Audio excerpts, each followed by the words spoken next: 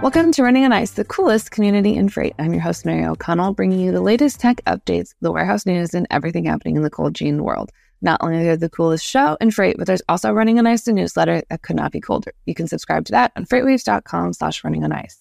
Today, we welcome back the one and only Dana Krug, Senior Vice President of Cold Chain Fulfillment at Phononic. Welcome back to the show, Dana. Thanks, Mary. Appreciate it.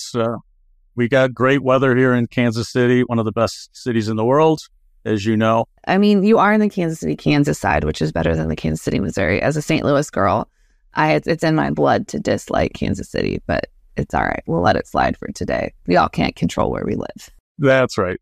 All right. So we have the pleasure of welcoming you back on the show because last time we were talking about the actual cool technology and the actual tech that's in the Phononic totes that we talked about. But yeah, I am excited because you have a little video to show us today. So I do. I've got a great video. You were excited about how we test products, right? And we talked a little bit about that in the last show. So I thought just a really short clip here. I'm going to play that now.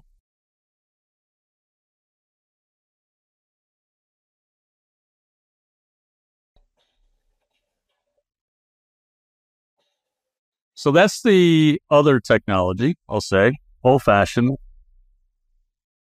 That is our heat pump.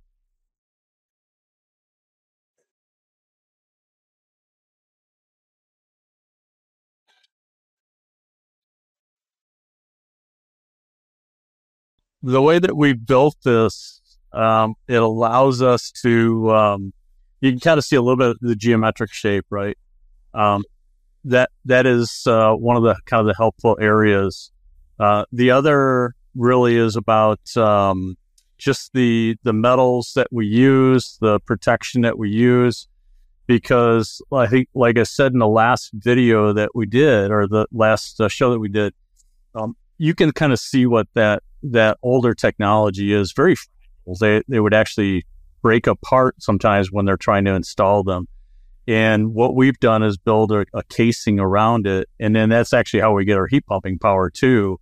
And then the geometry of how we build the encasing allows us to get that sturdiness to where, like you said, we could run over it with a monster truck and have no problems. So I thought it'd be a good video to show you and all your followers. First of all, I love watching things run over things. I don't know why, but it just makes me very happy. There's a time where people were putting watermelons under truck tires, and I was like, this is where it's at. This is amazing. But I absolutely love that. I'm also starting to think that the Phononic cooling systems, they were made with the same technology that the Nokia brick phones were made of, where you could literally do anything to them and they would not break. Very, very close. I do remember the Nokia brick phones. I actually had one. So, well, I thank you very much for sharing that. That absolutely made my day. I would like also for a nomination for the future of the other random stuff that Phononic has done to their heating things. I think a good episode of Will It Blend is in the future, maybe against the hydraulic press. Pretty much all those very satisfying videos of watching things get crushed. Well, we throw things off of roofs, drop them from drones. There you go. I mean, honestly, the possibilities are endless. I actually just found out that that's a whole industry of people who literally go and kind of get some type of, I forget what type of engineering it is, but there's literally people that have an engineering degree, and then their job is to just try to break stuff and write it down. And I think it's the coolest job in the world.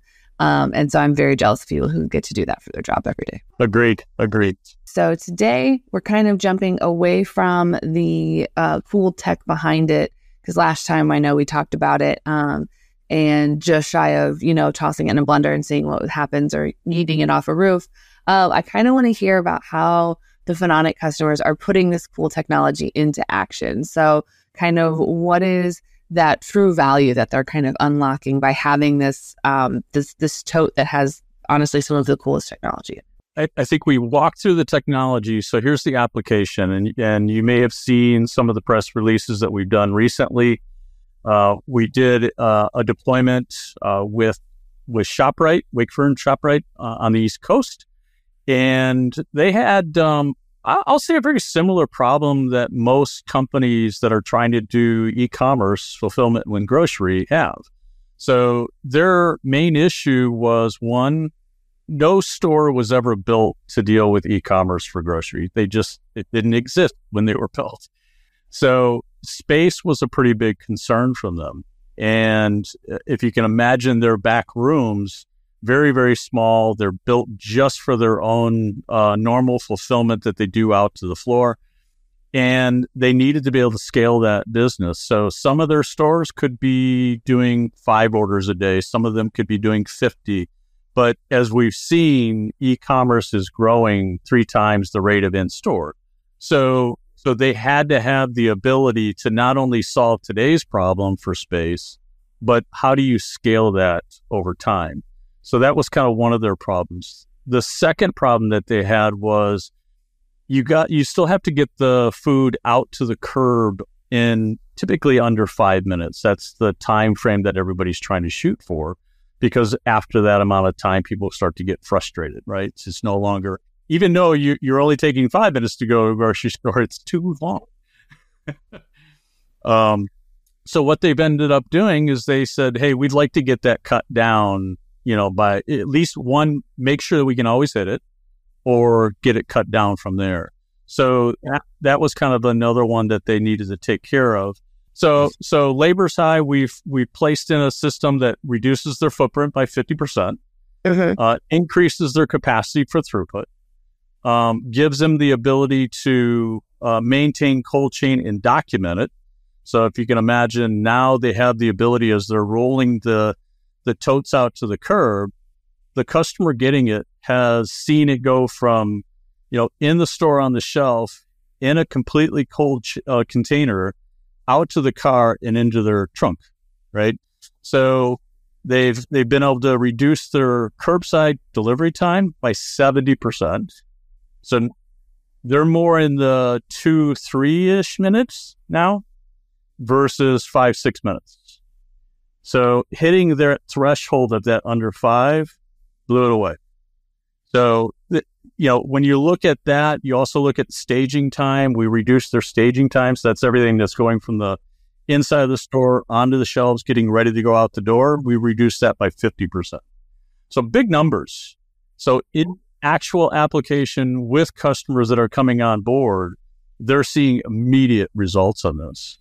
And the beauty is, like I said, Mary, they have the ability with Wakefern and ShopRite, they have the ability to actually start some stores at 10 orders a day, or maybe they've got certain stores that are already doing 50 or 100 a day.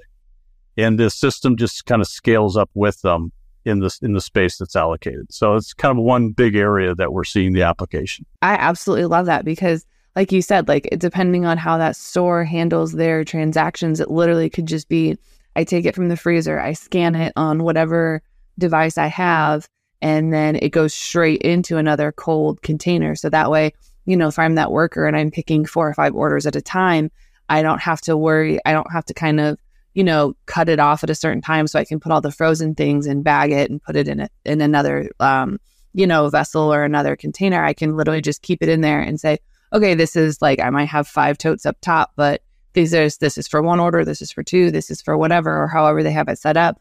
To me, that seems like it would be so much time saving there. And then also I can just stack them up. I don't have to have a wall of, deep freezes or other kind of industrial freezers or refrigerators to keep things cold while I wait for people to pick it up. Yeah, it's working really, really well. And you kind of hit some of the areas. So they can, instead of picking throughout the day, right, as a man, or maybe they came in the night before, they have the ability, if they want, pick off hours, right? So take congestion out of the store, so you don't have to worry about the time that you pick in advance anymore. You can pick when you have labor that maybe that's extra to be able to do it, or maybe it's off hour that you want to do it.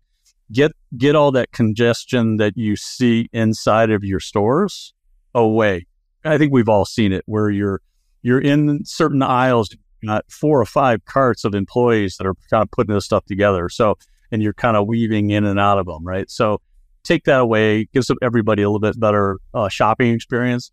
And then we're also reducing their carbon footprint. We talked a little bit about our CO2 and water as our refrigerant.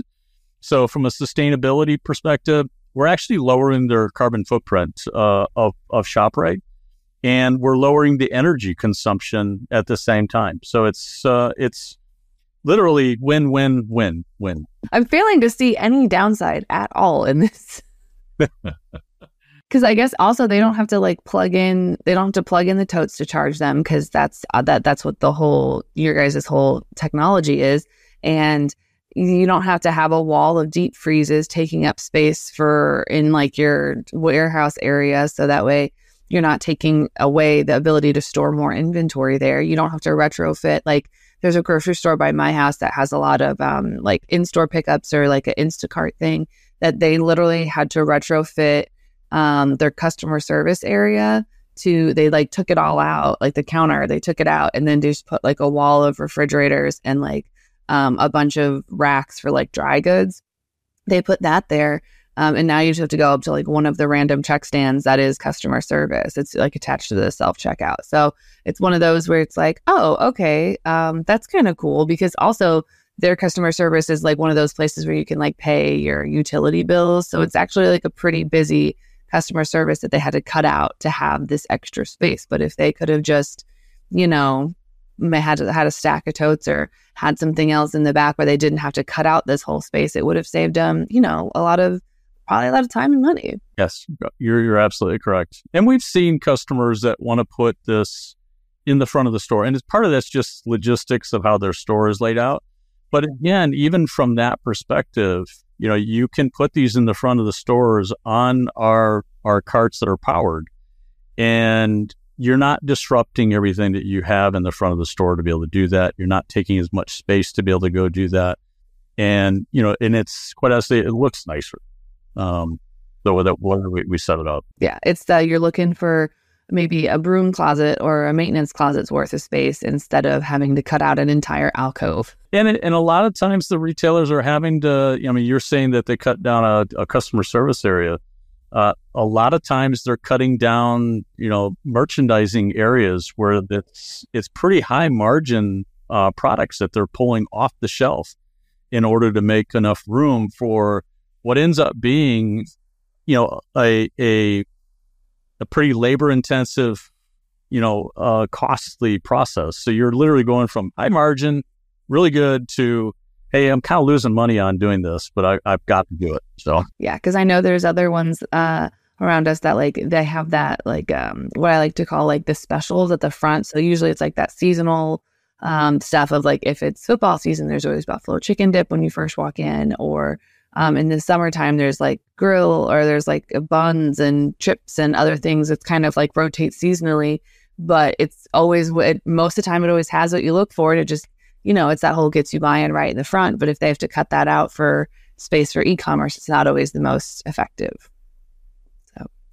So I guess how you touched on it a little bit, but I guess when it comes to if I'm a grocery store and I'm looking to, really kind of but cut down on my carbon footprint, I guess is there a large scale swap that I can do to make this, or is it really just truly kind of fitting in that e-commerce grocery side of things? Yeah, it's a good question. So mainly I would say it's on the e-commerce side. We are exploring kind of a larger wholesale swap of a store, but right now we'll kind of stick to the e-commerce side. But even on the e-commerce side, so just give you some numbers. So if we replace 100 refrigerators, right, reach-in refrigerator doors, right, with our totes, if they're refrigerators, we're going to save about 27 tons of CO2 a year. If we do the same thing with freezers, it goes up to 36 tons of CO2. So the savings, even though you're not kind of wholesale changing your whole store, you're addressing kind of the growth area of where you're adding more and more compressor systems that are out there. And what you're doing is really reducing your overall average carbon footprint, because we're not adding anything really to the e-commerce side. We're a global warming potential of less than 1. So that, as a reminder, compared to 7, 8, 1,000 global warming potential with other refrigerants. First of all, that is absolutely wild. This is completely random, and I don't know if you know the answer, but how many, tons of CO2 does a average grocery store emit? Is it really that high? I don't know the answer. We can certainly follow up on exactly what it is. But yes, I mean, if you look at... Because I mean, if you're taking out 70 to 80,000, what was the numbers that you just said? 27 tons for 100 refrigerators. Yeah. So if you're taking out 27 tons, that's not 100%. So I feel like that's a lot. It is. I mean, it really is. If you look at refrigeration and compressors in general, are really the next round where everybody, the activists, are really going to start hitting hard. I mean, certainly regulation is coming in right now that's trying to do that, right? But it's not hard regulation to hit at this point. And if you look at all of global warming potential across the Earth, refrigeration is up there in the top couple. So it's a big deal. And for the retailers to have something where we can come in and show them a really sustainable, reduced carbon footprint, earth friendly, and it reduces their space, better labor. It's a great win for everybody, including the consumer. Well, I also feel like, because you touched on that labor thing, and something that I just thought of, if I'm that person working the pickup section, and I, probably have 10 cars that show up at the same time, if I don't have to just keep walking back and forth to get everybody's order, or I can do it faster, then me as that laborer, I'm not getting screamed at for someone having to sit there for 6 minutes or however long they feel that they have sat there for too long. Then I'm not getting screamed at, which means I'm less likely to go find another job if I'm not getting screamed at by people all the time. Or if someone's saying, oh, well, how do I know that my popsicles were kept cold, or are they pre-melted? And because I've gotten an S-card delivery and my popsicles have been melted and I have not been happy about it, but that's okay. That's what I get for not going to store to pick it up. But I feel like that kind of all around as a solution that really, I'm really struggling to find any problems with. Well, you're hitting on some of the great things for the associate, right, in the store, the employee that's doing all the picking. Add on top of that, think about, a nice cold, dreary February where it's 40 degrees outside and it's raining. And then they go outside in the rain, they get wet, and then they come back inside. And then the old system, they had to walk into a walk-in freezer to go get the customer's frozen goods, right? And then they had to walk into the refrigerator to do it, and then go get their ambient, and they'll go do it again. That doesn't sound like a lot of fun to me. And I think that drives what you were saying. It drives turnover as well. And the turnover rate in e-commerce is pretty high.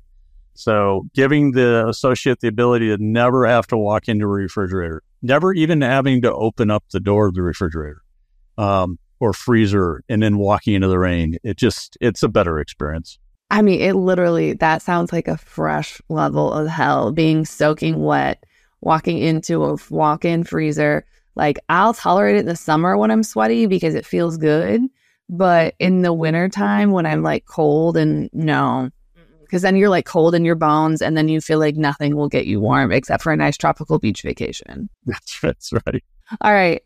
So we are running out of time. But Dana, wow. I know. There's something that I have to ask you, and it might be the hardest question that you get today. You ready for it? Ready.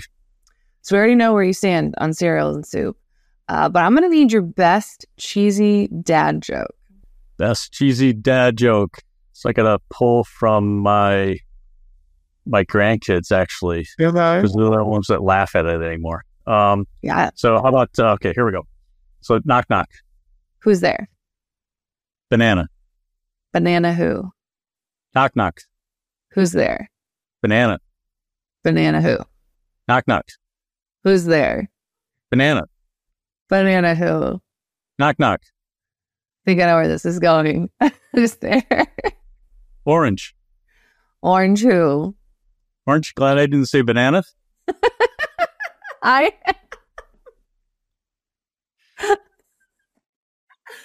has been so long since I've heard that one. I absolutely love it. It's a classic, though. It's such a classic. Because, of course, you can just get a kid to you can just keep saying banana as many times as you want.